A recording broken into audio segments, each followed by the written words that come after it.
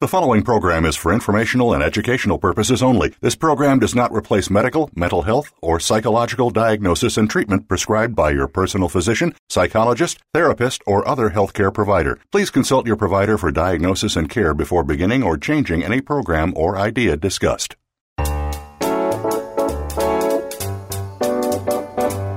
Welcome to Psych Up Live with your host, Dr. Suzanne Phillips. This is the show that brings you a psychological perspective on common and current life issues. Here is Dr. Suzanne Phillips. Hi, I'm Suzanne Phillips. Welcome back to Psych Up Live. On May 1st, 2023, the New York Times reported mental health-related visits to emergency rooms by children and teens had soared from 2011 to 2020. The sharpest increase was suicide-related visits, which increased fivefold. The National Ambulatory Medical Care Survey looked at the actual number of mental health-related ER visits and found that between 2011 and 2020, they rose from 4.8 to 7.5 million. Why is this happening? What can parents do? How can parents learn more about preventive strategies? Today, you're going to hear some answers from a true expert, Dr. Cheryl Green, author of the new book, Heal Your Daughter, How Lifestyle Psychiatry Can Save Her from Depression, Cutting, and Suicidal Thoughts. I want you to know that while Dr. Green's book exemplifies strategies in terms of teen girls, her perspective and the strategies offered are applicable to any teen.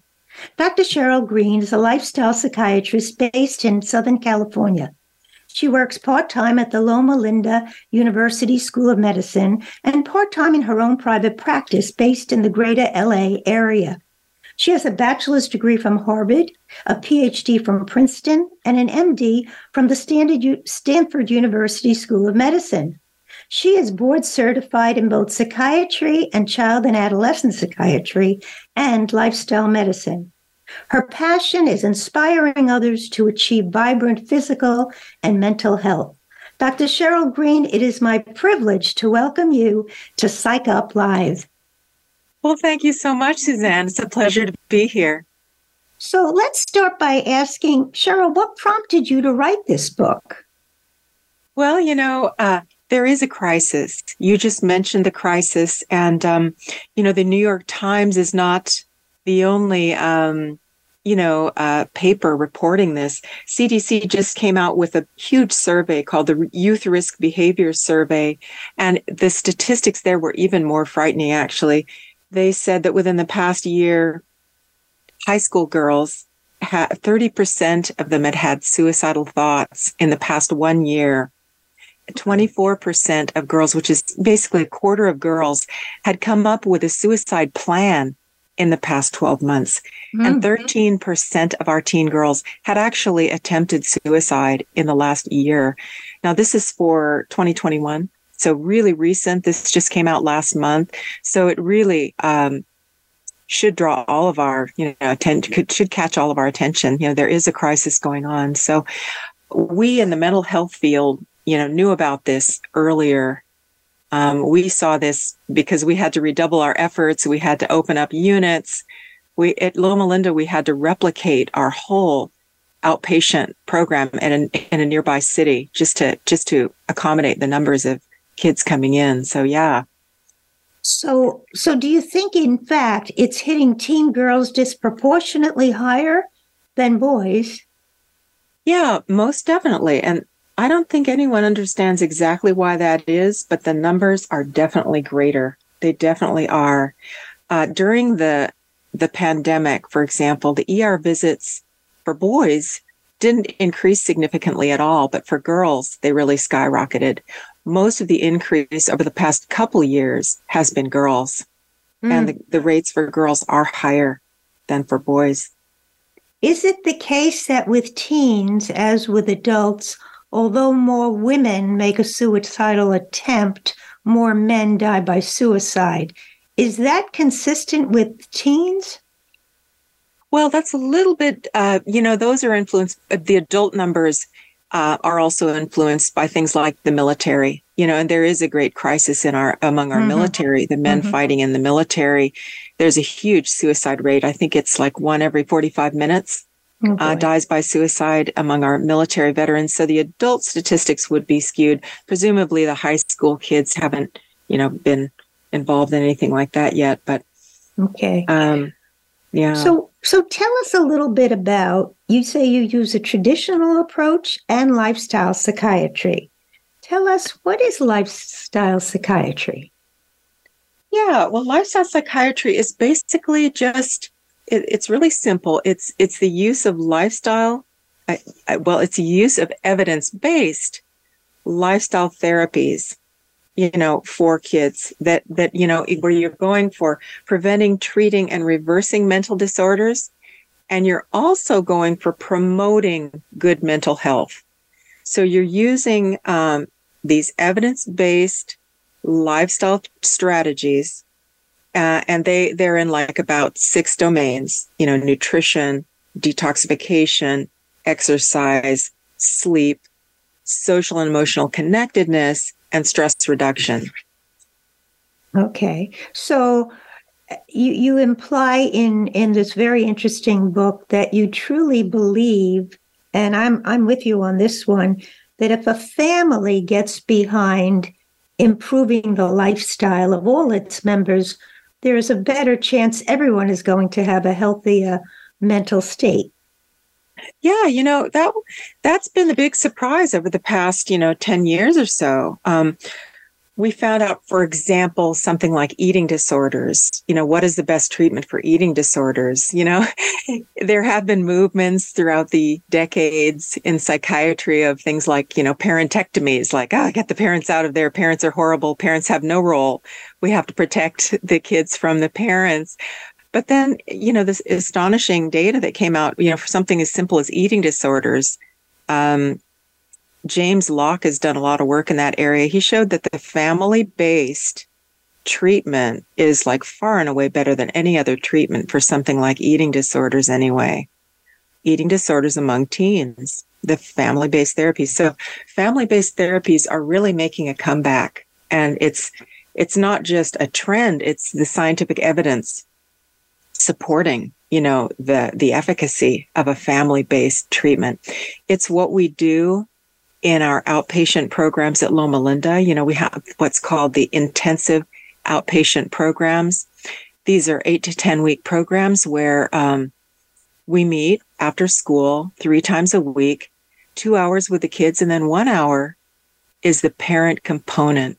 And what we're trying to do is build out that parent support, increase understanding, normalize the behaviors of the teens, help the parents to understand what kind of things can they do and should they not do to help their kids.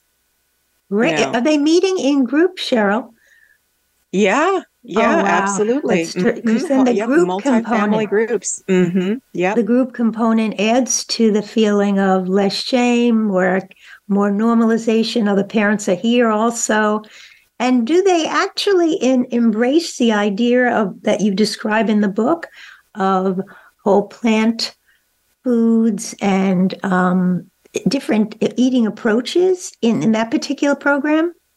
Well, this particular program actually, the program I'm speaking to at Loma Linda is actually the SHIELD. It's called SHIELD, and it's specifically for teens who cut, teens who are self-injuring, teens who, self-injure in any number of ways.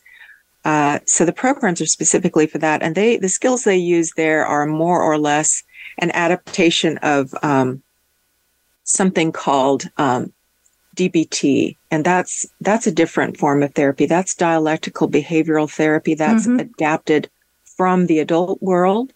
Loma Linda actually had Marsha Linehan come to Loma Linda back in 2009 and help us build out a program for teens that was based in those DBT skills, but adapted for teens and their families. Now, of course, that said, there is a big component of lifestyle built into DBT already. So I would say yes, a certain component of that is lifestyle stuff, most certainly. What do you see in terms of a turnaround once they've gone through the program? Do you have return visitors, or do you really see that this has an impact? Yeah, we are studying that. It has had a very positive impact. The initial grant was between 2009 and 2013. And the data that came out of there was that it was incredibly helpful. It was very helpful for kids. Yeah, off the top of my head, I can't quantify that, but it was a great success. And so we continued it and we adapted it away from the grant into a format that, insurance covers and so forth. So yeah, we know from the performance so far that these family-based treatments do work for things like cutting, depression in the teen world. Yeah. Let me ask you what some of our parents who are listening are thinking. As the specialist in this, if I said to you, what would make my teen cut? I don't even understand it. Why would she do this? Right. It is unbelievable, the numbers and the extent of the cutting. You're right. It's astonishing to people, who suddenly find that, this is happening. It is astonishing. I think, this is the big hello, the big wake up in my practice is for parents to understand, okay, boy, my kid is doing this. What does it mean? What does it mean and why? Mm-hmm. And, the reason really depends on the girl. But, there are some big things that have come up in the last couple years, certainly. Well, we've seen this rise we've seen really astronomical rise in depression in teens since about 2010 or so. That's what all the data are showing. And there are a lot of factors going into that, and in particular, the last couple of years with the pandemic lockdowns and so forth, which made everything worse. I mean, dramatically worse, to the extent that our ER at times has had like 12 girls there sitting there overnight waiting for an inpatient bed. I mean, it's gotten beyond belief. But I don't know. I mean, every girl is different, but there are some general trends. There's definitely during the pandemic, I would say there was more social isolation because there was no school. There was more social media use, displacing some real relationships, almost like addiction level social media use. There was more drug use among females. The CDC's, the Youth Risk Behavior Survey I referred to a little bit earlier showed a real increase in drug use among females. It's mainly cannabis, wax pen, or nicotine, vaping. Certainly many families suffered economically. Of course, many teens lost loved ones during the pandemic. They lost their grandparents. I've seen that in family after family after family. Oh yeah, my grandparents are gone. So there's a big component of grief in the last couple of years as well. There's certainly more academic failure during the pandemic because, it's harder to learn something like math, for example, over a little screen, harder to get your questions answered. I think also during the pandemic, there was more self-starvation, a lot of teens were home cooking, or I'm putting that in quotes, cooking for themselves, which amounted to maybe, junk food and snacks. They say, oh, I only eat one meal a day. The rest is snacks. Well, those snacks, those are junk food, by definition. One of the things that in terms of the very act of cutting that I associate with it, and I wonder what you think, is there is a desperate problem about regulating. Whether, as you say, it's loneliness, grief, fear. So in some sort of attempt to be in control, what we would think of as self-mutilation becomes a kind of ritualistic attempt to regulate. I mean, some people have seen it as a preface to suicide, but very often that's not it. The years and years and years ago, I had a young girl who was a cutter, and it was more about a silent scream. And, as we worked to have her find the words, the cutting dropped out. But that's a very long process of therapy. I love the idea that you're working on with teens and the parents together, because then there's even dialogue, perhaps, I'm hoping, or I'm assuming, with the girls about it. Yeah. Well, we know, actually, Cutting is for sure a trend. So some girls are cutting because their peers are cutting. Okay. It is for sure a trend. So some of that is going on. But at the root of most of what I see is actually trauma. Mm-hmm. And at the root of the root is often sexual trauma. So I hate to put it so bluntly, but, maybe 90% of the girls that I see for cutting, about 90%, I would say, or more, of that incident that occurred to them. Maybe they were young, maybe they were 5 years old, maybe they were 6 years old. And they're just, at 11, 12, 13, they're saying to themselves, oh my God, now I know what that was. That was a terrible thing. What does that mean about me? Mm-hmm. Who am I now? And a lot of girls are just newly encountering, they're having, incidents at school that are untoward. Things are happening to them and they're blaming themselves and they're developing almost a self-hatred, a feeling of contamination. Like, I did something unspeakable and I deserve to be punished, or I hate myself, or, something of that level that maybe they can't even verbalize or wrap their minds around. They just know, something has to be done. I'm unspeakably awful. And usually it's cutting. This is like the perfect out. Antidote. Yeah. It's so important what you're saying, but we're going to need to take a break. And I want our listeners to know we'll be coming right back. You've been listening to Psych Up Live. We're here with Dr. Cheryl Green. You could hear about her experience in terms of just her most recent example. She's the author of a wonderful new book, Heal Your Daughter, How Lifestyle Psychiatry Can Save Her from Depression, Cutting, and Suicidal Thoughts. Stay with us. We'll be right back.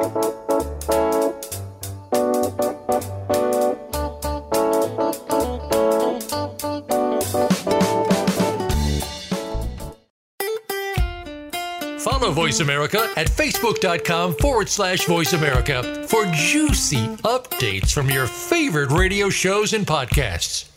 Psych Up Live with host Dr. Suzanne Phillips offers a psychological perspective on coping with common and current life issues. This show addresses topics as varied as marital stress, insomnia, depression, raising teens, campus violence, and building self-resilience. Listen in as Dr. Phillips and her guest experts share the latest in books, findings, and information that will inform and enhance your life journey. Psych Up Live is heard every Thursday at 2 p.m. Eastern Time, 11 a.m. Pacific Time on the Voice America Variety Channel. Planning for college? Tune in to Getting In, a college coach conversation for tips, techniques, and insider perspectives. Hosted by Bright Horizons College Coach, a team of former admissions and financial aid officers, the show takes a deep dive on subjects such as choosing the best essay topic, negotiating merit aid, and navigating the Common App. Listeners will learn what really goes into college acceptance decisions from the experts who used to make them. New episodes drop Thursdays on the Voice America Variety Channel. All who live face a time of passing. Is death the end, or will souls enter an afterlife? Have you ever wondered about historical figures and what they would say if they were alive today? Psychics and authors Barry and Connie Strom will use their gift of spirit communication to answer questions and channel spirits concerning the hereafter.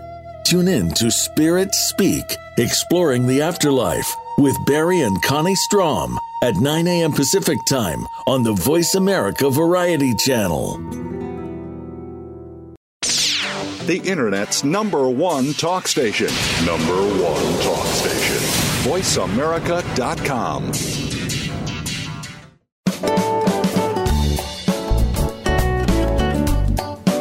You are listening to Psych Up Live. Join in our conversation today by calling Dr. Suzanne Phillips or her guest at 1-866-472-5788. That's 1-866-472-5788. You may also send an email to radiohostphillips@gmail.com. Now, back to Psych Up Live. Welcome back to Psych Up Live. We're speaking with Dr. Cheryl Green, and we were speaking about what seemed so strange for parents, but Dr. Green really helped us see the cutting as a desperate situation when girls start to realize that they may have been traumatized. They're facing things in school. It's a desperate symptom and certainly in need of being addressed. We were just talking a little bit during the break that one of the interesting things I found in the book was the importance of exercise. I think one of the things you wrote is of all non-pharmacologic treatments for depression, exercise has the most evident benefit and the largest effect size. So what can we say and how can we help our parents who would love to get their daughter off the couch, but they have no idea how to do this? Yes, and that becomes the real question, when you can't get her out of her bed, let alone out of her room, how do you get her exercising? Yeah, I always just say little tiny, everything starts with that relationship. Everything starts with opening up that relationship, with the parents so that they can then begin to do tiny little steps to get you moving. Literally, in this case, in the case of exercise, little tiny steps getting you in the right direction. So I would say, first off, make sure that relationship is there. And what is a relationship? It's time. Time. You're spending time with your teen, and there is some degree of open and honest communication, some degree of joy. You're trying to connect. Then, once that's there, you can make recommendations like the lifestyle recommendations. And, one great way, one really fantastic way is asking your teen, well, what, if you were to exercise, what would that be? What would that be? What would your preferences be? Would you want to walk? Would you want to swim? Would you want to run? Would you want to join a sport? Ask them what their preferences are, or just start modeling one. Just start modeling one. Just wake up in the morning and go out for a run yourself. And, hey, honey, you want to come with me? Something like that. Doing it together is fantastic. If there is a form of exercise you can do with your daughter, how great is that? Going on long walks together, that's wonderful. And the recommendation, of course, for teens is about 300 minutes a week. Turns out that's the real inflection point on the curve, where there's the biggest bang for the good buck for teens, around 300 minutes. So it's like an hour a day, 5 days a week, or, any combination of minutes during a given week. It could even be in one day on the weekend, go for it, 5 hours, hike in the woods. Well, Cheryl, I was a runner who, because of some surgery, I'm waiting to go back to running. I walk all the time. So I get such a kick out of teenage girls. Someone has told them to walk the dog, which they're rolling their eyes about. But they're talking on the phone, okay, while they're walking. But nonetheless, and that's something you even mentioned in the books, combining the walking with music, talking on the phone, being on a bike while you're watching a video. Being outside's a really good thing. So I see that probably someone has asked them to walk these pets and they're not too involved with the pet, but that doesn't matter because it's getting them outside. The other thing is sometimes if you're the chauffeur as the mom and she can bring her friend to aerobics, well, they don't have to talk to you, although we would try, and as parents, we keep trying. But it makes it a little less focus on your own daughter because now her friend is also rolling her eyes at you. But so I think what you're saying, small steps become big steps, but it does become somewhat addictive being outside in beautiful weather, walking. And even if it is that you're talking on your phone and hopefully maybe listening to music, it's at least a step. Yeah, absolutely. And for those who can do it, who can exercise and who are motivated to do it, yeah, it's good to make it social. That steps it up a notch. And then taking it outside, you're right, that steps it up 100 notches, really, because then you're getting, if it's social and it's outside, you're getting the sunlight, you're getting a lot of other benefits as well.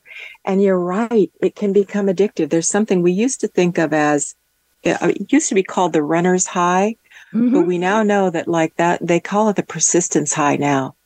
Doing just about any form of exercise for 20 minutes really vigorously you hit this wall where you release a lot of endorphins. So it's like a natural, I hate to say high in the context of adolescence at all, but it is a safe, natural high that can become addictive in a healthy way, like a healthy addiction, maybe to displace other less healthy addictions, Now, side by side with that, one of the things you write a lot about, and again, this was in the New York Times science section today, insufficient sleep is one of the most pressing health risks in adolescence, with consequences like impaired mood, attention, diminished impulse control. What and how do you help parents and teens with the sleep problem, Cheryl? Yeah, I totally agree with you about the importance of these two. You've highlighted the exercise and the sleep because, exercise has this huge and potentially immediate impact, 20 minutes and, you're feeling differently. Sleep in the same way, a huge and immediate impact. You're right. And, gosh, what can I say about that? People, kids will often try to sleep when the trying is the problem, like they're stressed out. Something's going on in their lives. They're trying to sleep and the trying is almost the problem. So I like to say, it's good to aim at getting a lot of sleep, 10 hours when you're an adolescent is optimal. And certainly if you have a sleep debt, you can have even more than that and it's still normal. 12 hours can be normal if you've just come out of final exams and you've got a big sleep debt accumulated. So I say, don't worry about sleep. Just do the things about it. Just do the best things. And they found out the best thing to do about sleep, because sleep hygiene is what we do for sleep. It's called sleep hygiene. Anybody can Google it. There are like these 20 things that pop up. Here's what you do to get a good night's sleep.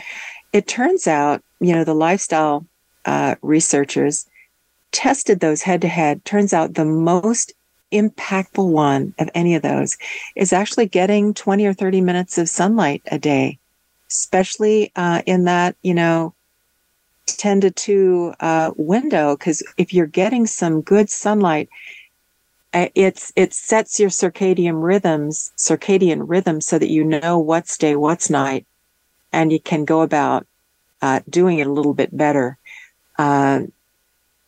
So that's the number one, getting good sunlight, daylight by day. And then not almost as important, not quite as important, but almost as important as not getting the blue rays that morning, the blue ray light, not getting that at night. So we know that unless you've got a filter on your computer or a filter on your cell phone, you're going to get a lot of blue light from that. And if you're getting that blue light at night, that's not good because we know that abolishes your melatonin production. So that's the perfect recipe for not sleeping is avoiding the sun by day, then using your devices at night without a filter, without the Irlen lenses, or they're called blue blocks lenses or Irlen lenses that block out the blue rays, or the filters on your screen. So those are some of the things that really help with sleep. I think there's an app now to cure blue exposure that was mentioned in this article today, but I think even some sort of plan where you're going to see a show, but once you start the texting back and forth, that's very arousing, and that's not going to, lull you into sleep. But it's difficult. Some children really suffer with it. I think helping kids know smoking, caffeine, all these things late at night are really not good. But I couldn't agree more that any opportunity to have your teen be outside in some way. The other thing, some people say naps are not okay, but sometimes just if a kid is getting up for an early sports or getting up just early for a job or whatever, sometimes a nap between 3 and 5, that's only 20 to 30 minutes, can revive them. But sleep is definitely a problem for adolescents. And so just having the parent recognize it without blaming them, I think, most parents, their heart goes out to them, but they don't quite know what to do. But I think some of your examples and your suggestions in the book are wonderful for that. Well, great. Yeah, one of them, I'm a fan of naps. They found out about naps as long as it's not over 45 minutes and definitely not over an hour. It can be okay. It's not ideal. Ideal is consolidating your sleep at night. But they found that up to 45 minutes, you can still add hours to sleep. Whereas if it's over an hour, you're just taking it out of the nighttime hours. So, it can be helpful to give little cat naps. They call it strategic napping or little cat naps. Those can be okay. Yeah. One of the things parents could share is just this concept that one of the things that keeps kids up at night is the revving thoughts, the racing thoughts. And those racing thoughts, if that's what your teen's brain is doing, the racing thoughts like worry, worry, worry, worry, worry, worry. I'm worried about my school. I'm worried about this friendship or that friendship, or I'm worried about, who knows, it could be anything. That means, if you're worrying and you turn that worry level on sleep, that is the worst thing you can ever do. It's like, oh no, I can't sleep. I'm worried that I can't fall asleep. Oh no, if I don't get sleep, I'll be tired tomorrow. I won't be able to. That's the worst way. So I do recommend letting your teen know, okay, if your thoughts are revving, think about something else. Don't think about the process of sleep itself. That is the recipe for staying up all night. Right. But engage the mental apparatus deliberately. If you can't sleep, engage it with something positive, something you love, something, say you like novels, start thinking about that novel whose plot you were just so interested in, or that historical movement you're interested in, or, something positive, that novel you're going to write someday, or, some ideal outcome, anything but, oh no, I can't sleep and I'm racing around that, Well, I like, also you mentioned things like, if you're worried about something, get up, write it all down for tomorrow, and then go back to sleep. I liked your suggestion. Get up, maybe have a snack, read a little bit of a novel, go back to sleep, especially if you've been turning for 20 to 30 minutes. So there are lovely options. They work for a lot of us, but at least the kid knows that someone is thinking and there are options and there are strategies. It's like having, a portfolio of strategies, because to be exhausted in the morning isn't good for anybody's mental health. Yeah. And I think that's the key. The very last thing in the world a teen wants to get is advice from a parent. It's almost like if a parent advises a teen, they're gonna probably do the opposite, unless that is very interactional, unless it's delivered in a really well-intended way. You can clearly see that parent is well-meaning. And also, if that parent is offering a lot of choices and a lot of leeway and wiggle room and making it clear that, hey, this exists. If you want to go down this pathway of looking at these sleep hygiene practices, the term to Google is actually sleep hygiene, in quotes. Just Google that. A parent can say that to a kid, and the kid can sometimes just take off with that and run with that and incorporate a lot of those and come out sleeping beautifully well. Okay, so now let's talk about the emotional issues and pain that is discussed in the chapter on emotions that is so important and powerful. How do we proceed? Well, let me ask you this. Do you happen to see parents and then continue to see the child alone and have the parent seen by someone else, Cheryl? Or do you see both parent and child if a girl was referred to you for suicidal thinking or cutting? Well, in the teen years, we always be sure to see, the teen alone and first and foremost, Right. the teen alone and first and foremost. But certainly in the teen years, we still need the parents for their independent view as well from outside, the kind of this 360-degree view. And, we get their input and then we work with the teens based on that. Now, in the big groups, we do have parenting groups as part of it. And the teens are right there hearing what you're telling hearing what you're telling the parents. And usually what we're telling the parents is, here's a skill for today. This skill really helps. For example, any one of these, the whole food plant-based diet, for example, as an antidote to junk food, can really help you feel better, and we teach them about that. Or little tiny lessons, and then the parents are on the same page as the kid with these skills. So it's kind of like a highlight on the kid, but we're also helping the parents so that they can kind of reinforce the messages at home and provide a venue where it's really easy for that teen to use the skill. Now, how about the situation that you mentioned in one of the first segments where a kid is cutting, there's a history maybe of trauma or abuse that she's too frightened to share with the parents, the mother, but she's sharing it with you. So in that case, how are you handling the situation with the mother? Is the mother being seen by someone else in another group, or are you just supporting the mother and seeing the teen? Well, usually parents are aware of that abuse. Usually they're vaguely aware of it. And, we always keep confidentiality. That's number one principle, confidentiality. But, we do encourage teens and parents to develop a relationship where they can begin to talk about these things. Mm-hmm, mm-hmm. Obviously, we go very slowly, tiny steps here, and only to the extent that the teen wants to self-reveal. And we always start with positive things first. Like, how can you build out the positive elements of that relationship first?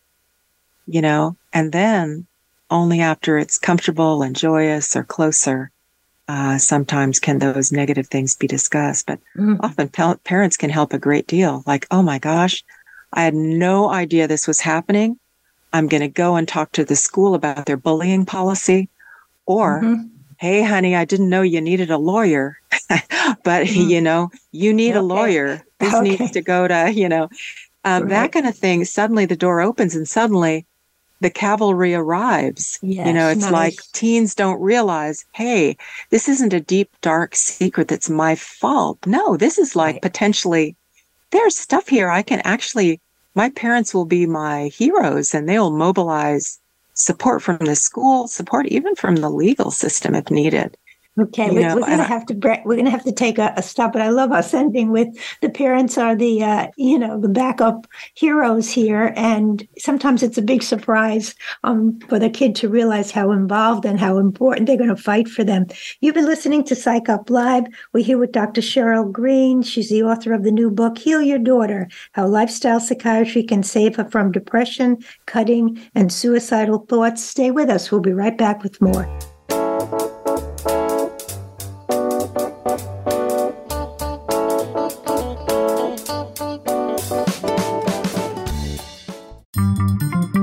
Voice America is on LinkedIn. Connect with us today.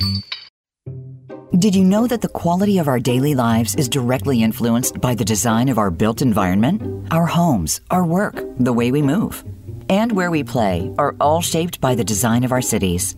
This thought-provoking new show from architect, urban designer, and educator Carrie Penabod examines the complex forces that shape the making of our physical world. Lively conversations with leading experts in a variety of fields engage some of the greatest challenges facing our cities today, including climate change, affordable housing, embedded technologies, infrastructure design, architecture and the arts, urban policy, social mobility, and much, much more. Tune in every Friday at 11 a.m. Eastern Time, 8 a.m. Pacific Time, so that together we can design a better world. Voice America programs are now available on your favorite connected device, including Amazon, Alexa, and Google Home. Through streams with Apple Podcasts, TuneIn, and iHeartRadio, listening to your favorite show is as easy as saying the show name followed by the word podcast. Hey, Alexa, play Finding Your Frequency podcast. If that doesn't work, try adding on TuneIn or on iHeartRadio or on Apple Podcasts. Today, many doctors prescribe basic pharmaceuticals to their patients who aren't feeling well or have various aches or pains. Is this the right course of action for all patients? We don't think so. Find out about healthy, natural ways to help you feel your best by tuning in to the CBD Ed Show with host Ed Cheney. Ed and his guests will explain full-spectrum CBD, using the whole hemp plant for good health, and answer all of your questions about CBD and natural treatment in general. Listen Fridays at 11 a.m. Pacific Time, 2 p.m. Eastern on Voice America Variety. Streaming live, the leader in Internet talk radio, voiceamerica.com.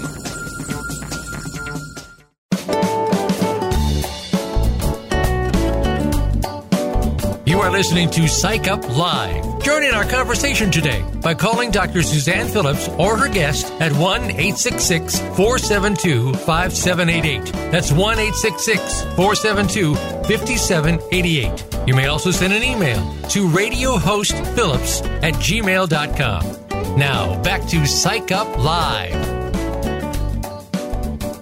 Welcome back to Psych Up Live. We're speaking with Dr. Cheryl Green, author of Heal Your Daughter, How Lifestyle Psychiatry Can Save Her from Depression, Cutting, and Suicidal Thoughts. And we ended the last segment talking about sometimes kids don't know that when they are in the dark alone because of bullying, because of abuse from someone that maybe the parents don't know about, their parents are right there. So, we want to talk in this segment about how parents, without coming on too strong, can let that be known. And the other thing, Cheryl, that I have found is sometimes startling to a teen. Sometimes a teen has asked if they could have a session with the parent here. And it's the parent's acceptance of them for who they are. And that, it seems to me, I want to know your opinion, is so key to mental health in teens. Yeah, absolutely. And, one of the skills we always teach is to teach the skill of validation. It's called validation, where you really see the person, whether it's the parent validating the kid validating the parent. You really see them in a non-judgmental way and, accept what's there. You see your kid, you accept what's there. It's called validation. I validate your existence as an independent person who makes decisions, who's trying to be the best she can be, all of that kind of stuff. I see you and I validate your efforts. I may not agree with everything you think or say or do, but I validate you as a person and I approve of you. And I'm just so glad you exist. I'm so glad you're in my life. That kind of thing. I once had a teenage boy ask if his father could come to a session. And in the session, he disclosed to the father that he was gay. And the father said, "I know that." And he said, "You know that?" And he goes, "I've always known that. I know that. I love you. Yes, I know that." And the kid was crying. The father was crying. But sometimes the father had never said anything. Well, he didn't have an entree to say it, but the opportunity, whether it's in a therapist's office or sometimes, as you're suggesting, just one night saying, by the way, whatever you want to do, whoever you feel you are, I'm with you. Dad and I are with you, or whatever it is, because I just don't think when kids feel different or they feel they're not living up to the parents' standards, they're not the great athlete, they're not the great editor of the school paper, they fear and feel that they have dropped, their status in the eyes of their parents. And that's a rough place to be in.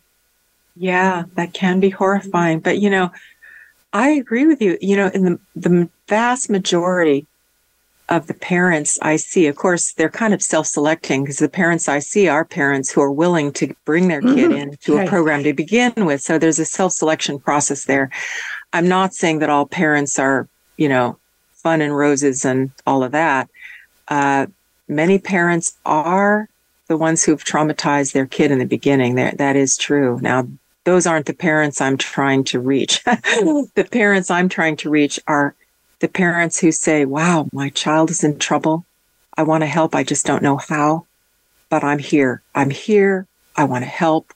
I don't want to put my foot in my mouth. I don't want to, address things I shouldn't be addressing. Give me some pointers here.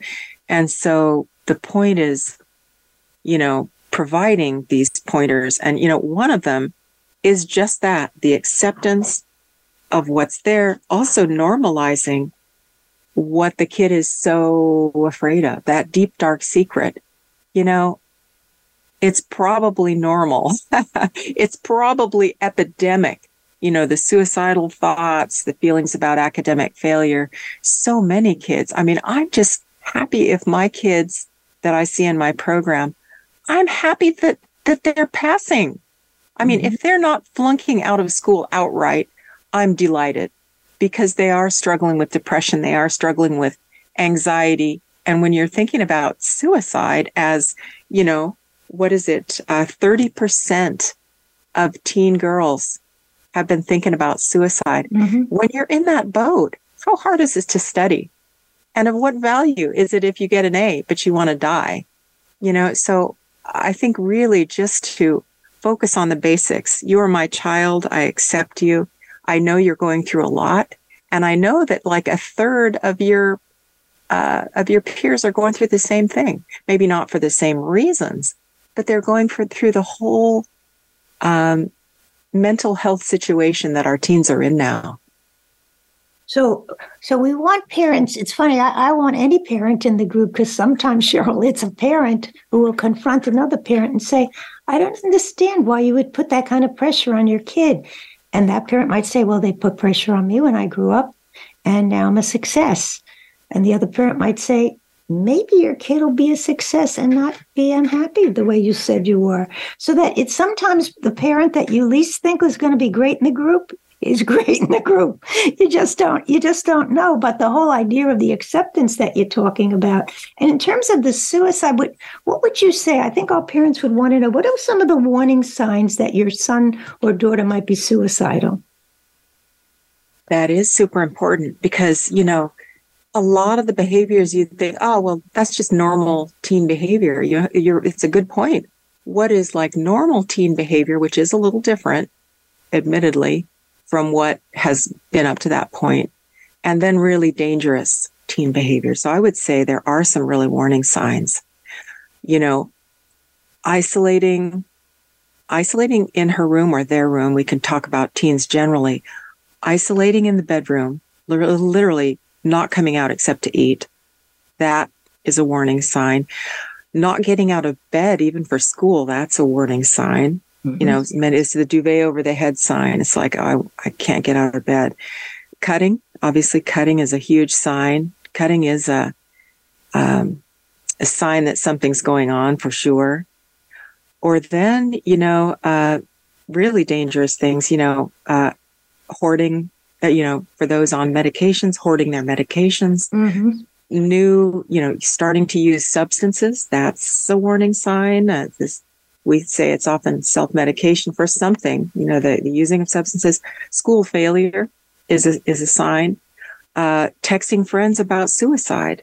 Sometimes if your kid looks like they're going, spiraling out in some way, I do encourage parents to check the phone. If they're texting their friends about suicide, that is super, super red flag to take them and to get some professional help. For sure, like to the ER at that point. Or if you find, on the browser, the history of the computer, researching ways to commit suicide, again, another complete red flag. Time to take your teen to the emergency room. Or if you can't, or if they won't go with you, you can actually call 911, make sure a police officer will escort them so that they can get really the professional help they need before they do something crazy. That's what that inpatient unit for teens is for. The whole benefit of it is that locked door. When they're in there, they cannot hurt themselves until the impulse passes. They need to be kept safe when they're feeling suicidal and desperate. We need to intervene at that point. Those are such important signs. The only one I would add is when there's a sudden change in behavior. In one case, when a mom heard that her son in college had quit the team dropped out of his classes. She just got in her car. That was it. She knew those were changes that were much too dangerous. He would never do that, she knew, unless he was very desperate. So absolutely. I love your examples, though, are so valid and so important in terms of parents. I think one of the gifts that you've given us today, and your book is part of the gift, is you're letting us know that as family, as parents, we're the first line of defense, I'm quoting you, against anxiety, loneliness, the need for medication, and the need, if necessary, for a higher level of care. No one knows but the parents if they stay validating and attuned. Yeah, absolutely. Absolutely. The parents are not the enemy, or if they find that their child perceives them as the enemy, that's a sign there's a lot of work to be done. And, that could be a sign to get professional help, like joining one of these, they call them intensive outpatient programs, like these groups, 8 to 10 weeks. They work really hard in those groups to foster that bond, to build up that bond between the parent and kid, because really that's where the help is. Psychiatrists come and go. Your therapist may move out of state, suddenly, but your parents presumably are there for your life. They're your bedrock. And hopefully that relationship can be strengthened so that they can give the kids what they need to not only survive, but thrive in this kind of new weird world we live in, this new abnormal, as they're calling it. Yeah, it's a perfect take-home message, Cheryl. Let me ask you now, as we're heading toward the end, how can our listeners find your book? And there's also a workbook that's really important. Tell us how we can access those two resources. Oh, well, thank you, Suzanne. Yeah, the book is called Heal Your Daughter. And it's everywhere. It's on Amazon. It's on Barnes and Noble. It's on BookBaby website. I think it's at all the major outlets. So certainly that's there. And then the Heal Your Daughter workbook is also available at the same outlets. Now, the workbook, the Heal Your Daughter is aimed at parents. The workbook is something for the parent and kid to work on together. Great. So, yeah, they're exercises, many of them from the first book, but additional ones, particularly for the cutting itself. Terrific. Cheryl, thank you so much for this book and for coming on. You've really underscored the importance of parents, but you've also given us some real resources to draw upon in helping our teens. Thank you so much for your work. Well, thank you, Suzanne. It's been a real pleasure. Thank you so much for having me on. Okay. I want to thank my listeners. Remember, you can hear this and any prior show as a podcast on my host site, my website, on the podcast app of your iPhone. You could tell Alexa, let me hear Psych Up Live, and you'll hear Cheryl today. This will be live by 6 p.m. tonight, so you should be able to hear it. Remember, next week, be listening and stay safe. Thank you for tuning in to Psych Up Live. Please join Dr. Suzanne Phillips for another edition of our programming next Thursday at 11 a.m. Pacific Time, 2 p.m. Eastern Time on the Voice America Variety Channel. Until then, be well and be listening.